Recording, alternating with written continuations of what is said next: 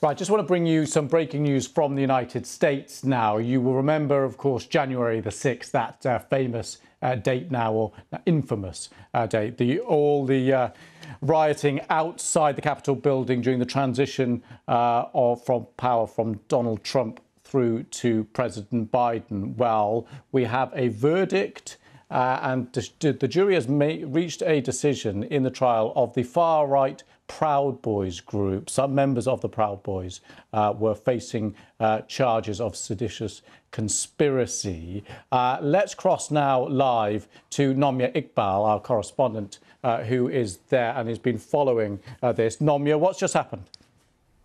Yes, so just to remind, this is one of the most high-profile cases of the nearly 1,000 January 6 cases that the government has charged. So we're still getting a lot of the verdicts in at the moment. But just to remind you, 5 men were on trial in the Federal District Court in D.C., facing charges of seditious conspiracy. It's about as serious as you can get. It essentially means treason and trying to overthrow democracy. Enrique Tarrio is probably the most well-known member of this group, a former leader of the Proud Boys. And we've just been getting the news, the verdicts from the courthouse. He has been found guilty of seditious conspiracy alongside 3 others. One man was found not guilty. Also, just staying with Enrique Tarrio, he was also found guilty of conspiracy to obstruct an official proceeding. Now, his defence throughout it had always been that he wasn't in D.C. the day of the January 6th Capitol riots. He'd been kicked out 2 days earlier over charges of burning a Black Lives Matter flag that was stolen from a church, as well as carrying weapons. So his lawyer had said that he couldn't be found guilty of something when he wasn't there. But prosecutors had argued that Enrique Tarrio had still been, basically rallying his team. And Enrique Tarrio and the other 4 defendants had seen themselves as a sort of fighting force for the then President Donald Trump, and that entered into the sort of agreement that they were going to try and stop the certification of the 2020 presidential election by any means necessary. And I think that what this really means is that you can be convicted of participating in a riot even though you weren't there. So that is, one of the things to take away from this.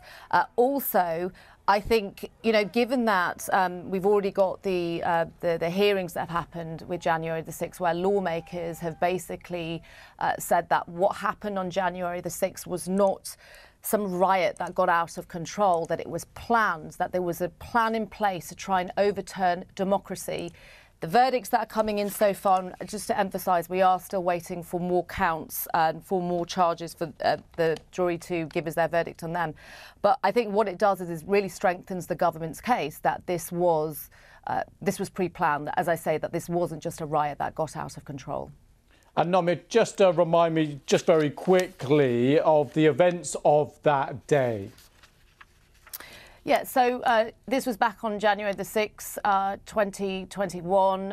It was supposed to be a very normal day in which you have the certification of the presidential election. Joe Biden won the presidential election, but Donald Trump, who could still potentially face charges over it as well, was accused of whipping up a mob that stormed the Capitol, which resulted in several deaths. Some happened after the Capitol riots, and it saw thousands and thousands of people charged. So as I mentioned there are so many more cases yet to go in which the government has charged many people.